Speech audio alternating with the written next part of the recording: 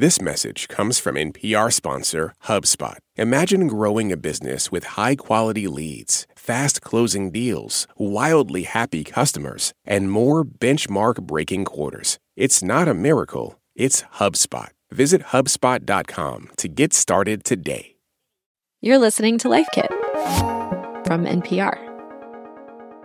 Figuring out what to do with your life and how to get there can be a major challenge for anyone. Isis Harris, she's been there. There was the uncertainty, there was fear, there was anxiety. She's from Portland, Oregon, and growing up, she heard one thing: go to college, get your dream job. But that did not happen for her. Instead, in the 15 years after high school, she tried a lot of different jobs. So I have experience at the paper mill, at the steel mill. I worked for a public utility company for a few years. I went to beauty school. I tried to go back to college. Nothing stuck. I kept hitting walls, and I kept running into obstacles. Then, in her 30s, Isis did a free 10-week course designed to sample different types of jobs in the construction industry. One of the activities they did, wire a light bulb. You just wire a simple circuit and you flip the switch and the light comes on. And when I wired it all up and I flipped the switch and the light came on, it kind of came on in my life as well. Like, this is what I want to do. That was nearly 5 years ago. Today, Isis works as an electrician in the final throes of her apprenticeship, just a few months away from being a certified electrician.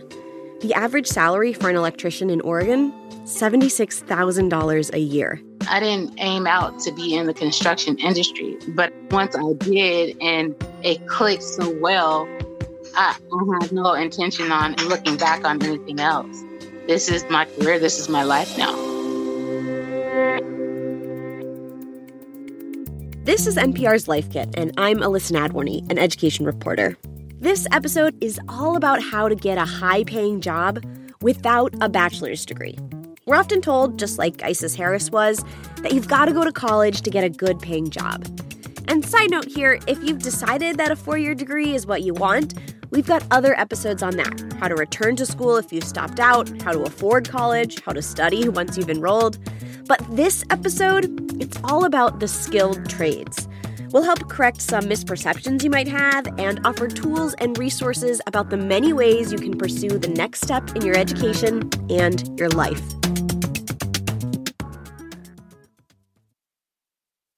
This message comes from NPR sponsor Defender. With the Defender family of vehicles built for the modern explorer, the Defender capability is legendary, whether you're facing off-road challenges or harsh weather conditions. From the reimagined exterior to the robust interior with innovative, award-winning infotainment system to keep you connected. The Defender family features the 2-door Defender 90, the 4-door Defender 110, and the Defender 130, which seats up to 8. Learn more at LandRoverUSA.com/Defender.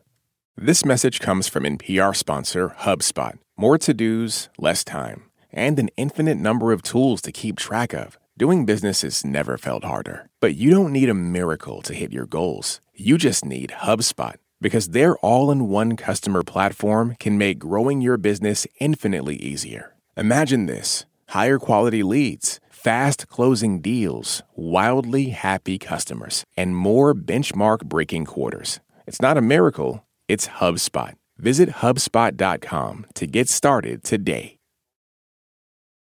Takeaway number 1. There are so many jobs out there, probably ones you've never heard of. And a lot of them don't require a bachelor's. Alligator wrangling, shark suit testing, bridge builders, all kinds of different construction workers, heating and air conditioning, all kinds of mining. Mike Rowe knows about a lot of jobs. He was the host of the Discovery TV show Dirty Jobs, where he tried his hand at more than 300 jobs in all 50 states. We profiled zookeepers and skull cleaners. We spent a lot of time artificially inseminating animals on Dirty Jobs. They always rated through the roof. We did some fairly straightforward jobs, and we did some jobs that you just would never find in the Help Wanted ads. Ro is the only person I have ever interviewed who told me about a conversation he had While I was castrating lambs in Craig, Colorado, interestingly. The more jobs Mike Rowe learned about, the more he came to believe we've become disconnected from a definition of what a good job is. The fun of the show was to capture the spectacle of the job, but the point of the show was to pay an honest tribute to people who labored out of sight and out of mind, doing the kinds of jobs that make civilized life possible for the rest of us. Mike Rowe isn't the only guy who's made a living discovering different types of jobs. Ryan Farrell does it too, but he doesn't get to be on TV, and he does it all from behind a desk. So my job is to learn about other jobs and to help students and workers learn about those jobs. Farrell is an economist at the Bureau of Labor Statistics. He and his team put together something called the Occupational Outlook Handbook. It's essentially a guide to jobs, what they're like, how much they pay, and what level of education they require as a credential. In all of this data, the thing that stands out to Farrell is this. The opportunities that are out there for people with a high school diploma that have chosen not to go to college. So you're basically saying there are a ton of jobs that you just need to graduate high school with, and they actually pay pretty well. Is that right? Oh, absolutely. Some of the skilled trades, so, we can see like electricians or plumbers, newer occupations such as wind turbine technicians or solar panel installers. These are occupations where workers going to get some longer term on-the-job training or complete an apprenticeship, and they're going to have median pay that might be $60,000 or more. It is true that overall, workers with more education do tend to earn more money. The highest paying jobs are often in the medical field and require advanced degrees. But Farrell says jobs that require an associate's degree are also overlooked. Takeaway number 2. You can make good money working in the skilled trades. And many of those jobs are in demand, meaning there are spots open. Let's first talk about money. Take an air traffic controller. With just an associate's degree, the median pay in 2019 was $122,000 a year. Other lucrative jobs that don't require a bachelor's degree: construction manager, $95,000. An aircraft mechanic, $64,000. Plumbers make a median of $55,000. Firefighters, $50,000. But depending on where you live, you can make way more. Isis Harris is constantly trying to get this message out to as many people as she can. Being in the trades and earning your own money and being able to take care of yourself and not have to depend on anybody else is so important when you're trying to put your life together. She tells people, what do you have to lose? Go out there and do the hard work for the good money. Why not? The other thing Ryan Farrell's office does is job projections. So you can use that to see where there will be more jobs. And let's just pause here for a sec to underscore there are jobs out there, despite the uncertainty and the current economy. Technology jobs are growing. In green energy fields, we'll need more solar photovoltaic installers and wind turbine technicians. Isis Harris is in luck. We'll also need more electricians over the next 10 years. And healthcare jobs. They're booming too. It's estimated we'll need more than 1 million health aides in the next 10 years. I'm Carrie Akins. I'm the Director for Career and Technology Education for Calvert County Public Schools. Carrie Akins is a big believer in having lots of options when you finish high school. There are thousands of jobs that go unfilled every year because they can't find qualified people with both the skills and the interest to pursue them. She points to healthcare. They're always hiring. She recently met with local employers in the heating and cooling industry. They're in need of HVAC people to write the computer programming that's required to run sophisticated industrial systems. One of the big factors for job growth among the skilled tradespeople tend to be older, nearing retirement. So those industries need new blood to fill their spots. I think that the kinds of careers that require technical training, things like welders and electricians and HVAC technicians, People don't see those as prestigious, or we're still relying on old stereotypes that people that follow those careers aren't as smart as other people because it didn't require a college education. And that could not be further from the truth. What Akins is getting at here is this idea that trades are in one bucket and college is in a different one. But it's not that simple. That brings us to takeaway number 3. It's not four-year college versus the trades. It's important to understand that going to a community college or doing an apprenticeship program or a welding certificate, it doesn't mean that you can't get a bachelor's degree later, or vice versa. In fact, nearly 1 million students currently enrolled in community college classes already have a bachelor's degree. Four-year schools and trade schools are simply 2 options. Here's Mike Rowe. Historically, the question is posed as some people are college material and some people aren't, right? And when you set the table that way, you immediately impose a value judgment on the education itself. The fundamental inequity is the fact that we have elevated certain positions above other positions. College is a necessary tool for some careers, and it's a great way to continue to learn. But not every great career requires college. Carrie Akins says going to a 4-year college earning a bachelor's degree is not a bad thing. But you just want to make sure that you are taking the time to really think about why you're going. I talk to a lot of students who will say, when I ask them, what are your plans after high school? Oh, I'm going to go to college. Well, what are you do? Why? What are you going to do with that? Oh, I don't know. I'll figure it out when I get there. And that is not a good strategy, especially in today's economy. Community colleges mainly offer associate's degrees and certificates and are far more connected to the job market, more in tune to the needs of local employers, and often far more nimble to make changes based on new technology or fields of study.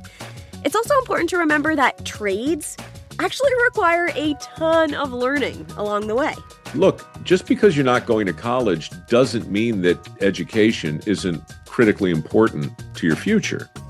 It's this idea that all the other forms of education have been turned into these vocational consolation prizes. You're going to need training. You're going to need certification. You're going to need lots of other things too. In the end, Mike Rowe says the skilled trades, they just need better PR. We need to reimagine how we think about them and how we value them. When Isis Harris would tell the people close to her that she was working as an electrician, many of them didn't get it. A lot of the friends that I had didn't understand. They didn't understand what I was trying to do with my life. She says sometimes people didn't even realize that wiring a house or working outside along the highway could be work, especially not her work. Of course, with me being a woman, it's always, so you're doing a man's job and blah, blah, blah. And it's a job, it's a job that can be done by either. And it doesn't make me any less of a woman because I'm doing this work. Takeaway number 4. Think about who you want to be. I know, that's kind of a big question, but now that we've convinced you there are alternatives to a bachelor's degree, you gotta ask yourself some questions. What are your strengths and your interests? What are you good at? What do you want for the rest of your life?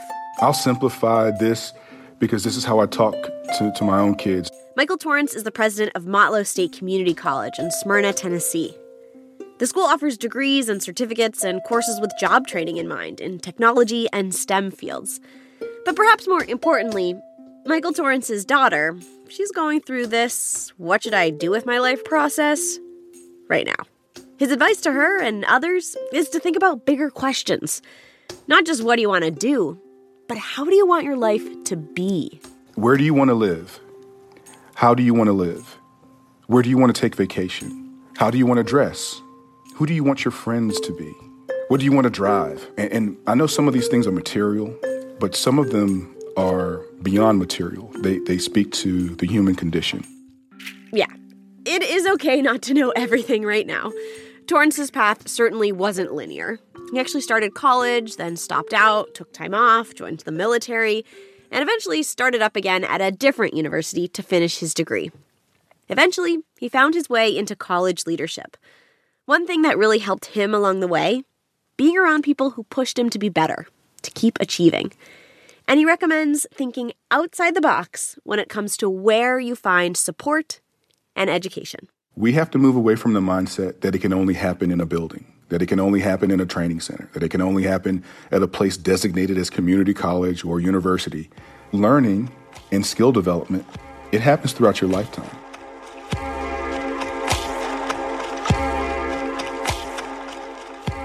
Some other questions to ask yourself about the kind of work you might like. Do you want to work outside? Do you want physical work in addition to the mental kind? Or would you prefer to be in an office job? There are several tests online that you can use to identify the kind of jobs you might be good at. One is called the O-Net Interest Profile. It's from the U.S. Department of Labor, and it helps you identify the tasks or type of work that you'd enjoy. You can find it at mynextmove.org. You can also get that link and more resources at npr.org/lifekit. Isis Harris, she remembers the beginning of her journey into the trades. I had to do a deep assessment of myself. Like what when it comes to working, what is it that I like about working? What are my strengths when I'm working? What are my strengths just as an individual, period? She realized pretty quickly, I want to create. I want to use my hands. I want to use my knowledge. She found that in the electrical industry. You use your body, of course, because it's a physical job, but you also have to use your mind every day. She loves the problem solving, imagining something from a blueprint, perhaps, or a sketch, making it into something real. You get to create what needs to happen in this room. And at the end of the day, you look back and like you've completed this apartment unit, or you've completed this office space, or you've installed this fire alarm system. And you can see the accomplishment every day of what you did the day previously. There's another idea I want to mention here. Mike Rowe brought it to my attention, and it's a flip on the very intangible piece of advice that students often hear. The idea that you have to find your passion. Mike says, that's bad advice. Passion is really, really important in my life. But if you let your passion lead you, then you might as well go out into the world and start looking for your soulmate. It's a needle in a haystack. Doesn't mean you're not going to find it. But in this world, I'm all for stacking the deck in my favor. The big lesson from Dirty Jobs was don't follow your passion. Bring it with you wherever you go, but don't follow it around. He says don't get bogged down focusing on that, quote, dream job. Rather than think about what your dream is, why don't you look around and see where the opportunities are? And this was a big lesson from Dirty Jobs. These weren't people who went out into the world searching for their dream. They went out looking for opportunity. And when they found it, they found a way to get good at it. And when they got good at it, then they found a way to love it. So it's more important to find a job that actually fits your interests, your skills, and the way you see your life going than the other way around.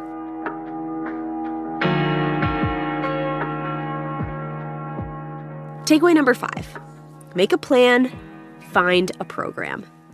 There are several ways to get into the trades. You can get an apprenticeship, like Isis Harris did. Employers, local trade associations, or other professional groups like unions can connect you to training programs. Community colleges offer lots of great programs to catapult you into a career in the trades. Look at their job placement rates to see how well their students land jobs after they graduate. Most CCs are inexpensive, while for-profit trade schools tend to have a much higher price tag. Which brings me to the money. How do you actually pay for these programs? Mike Rowe says start with filling out the federal student aid form, called the FAFSA. You can go to a trade school and get a Pell Grant. You can go to a trade school and apply for any number of scholarships. There's nothing that precludes you from applying for financial assistance when you're going into a trade school. His nonprofit organization, called Mike Rowe Works, gives out close to $1 million a year in scholarships to students entering into the skilled trades. Okay, one last thought. Careers and, let's be honest, lives, they aren't linear. There can be twists and turns and repeats and restarts. When Isis Harris applied to her first electrical apprenticeship, she failed the aptitude test. But she persisted. She took the test again 6 months later and succeeded. It's been a lot of picking myself up and encouraging myself and changing my own self-talk. Because I think that if I had relied on the encouragement of others, I probably wouldn't have gotten as far as I have. The other thing about getting into the trades, you can use the skills you learned in one and bring them with you to other endeavors, other jobs in the future. When Mike Rowe follows up with folks that got trained in welding, he finds years later they often tried different things. And they've gone on to get a plumbing certification or an electrical contracting license. Maybe they're in heating and air conditioning. And maybe they purchased a couple of vans and hired a couple of other people. And now they have a mechanical services contracting company. Look, I'm 58. I still don't know what the hell I'm doing. I'm making it up as I go. So go out there with an open mind. Age? It's just a number. No one is going to care if you get your degree or your credential or a job that works for you when you're 20 or 40 or 60. I'll let Isis close us out. I got into construction when I was 38. I didn't know anything about the industry really before then. I'll be 44 when I finish this program, so here I am. I'm, getting up aching bones every day, but I go and I apply myself and I kick butt at work.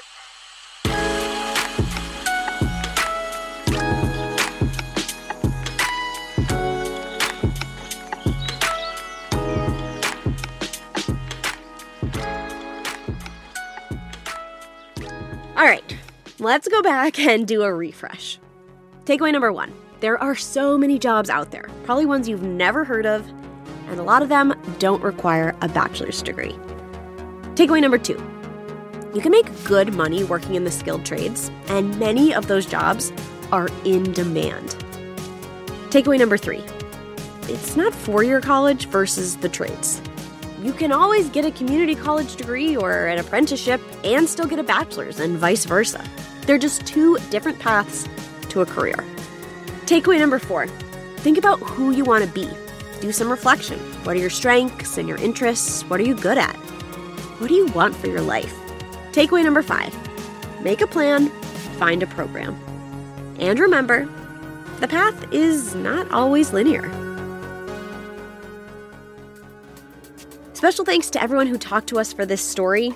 Carrie Akins, Jonathan Ruiz Cervantes, Ryan Farrell, Isis Harris, Genevieve Morgan, Mike Rowe, Britta Sparks, Danny Tejada, Dr. Michael Torrance, and Ceylon Williams. For more NPR Life Kit, check out our other episodes. I've hosted episodes on making the most of college, how to go back to college, and lots more. You can find those at lifekit.npr.org. As always, here is a completely random tip from Laura Kroger in Washington, D.C. There's nothing more awkward than throwing a big party and the first person who arrives is someone you don't really know that well, and then you have to make small talk with them until the next person arrives, and it's awkward for them too. So I like to pick a designated first arrival for my really close friends, and they know it's their job to get to my house 15 minutes before the party starts and help me with the last minute setup and talk to any first guests that arrive. Hope this helps. If you've got a good tip, leave us a voicemail at 202-216-9823, or you can email us a voice memo at lifekit@npr.org. This episode of Life Kit was produced by Andy Tagle. Mariel Segura is our host. Our visuals editor is Beck Harlan. Our digital editors are Malika Garib and Danielle Nett.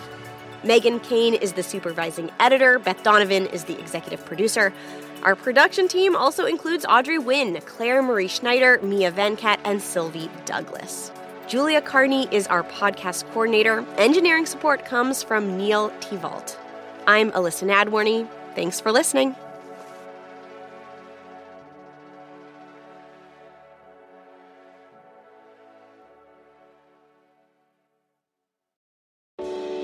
Why is everyone so obsessed with traditional wives or trad wives on social media? This week, we're talking about the viral videos of women making marshmallows and mozzarella from scratch, and how behind the sheen of calm kitchens and cute fits, there's some interesting pessimism about our modern world. And that's worth digging into. Next time on It's Been a Minute from NPR. Pro-Palestinian protests have popped up on college campuses across the country. But from the eyes of students, what are we missing? From the outside, these protests are painted as really violent when that couldn't be further from the truth. I'm Brittany Luce, host of NPR's It's Been a Minute, and I'm inviting you to hear from student journalists who see what the rest of us cannot. On It's Been a Minute from NPR. I'm Rachel Martin. You probably know how interview podcasts with famous people usually go. There's a host, a guest, and a light Q&A.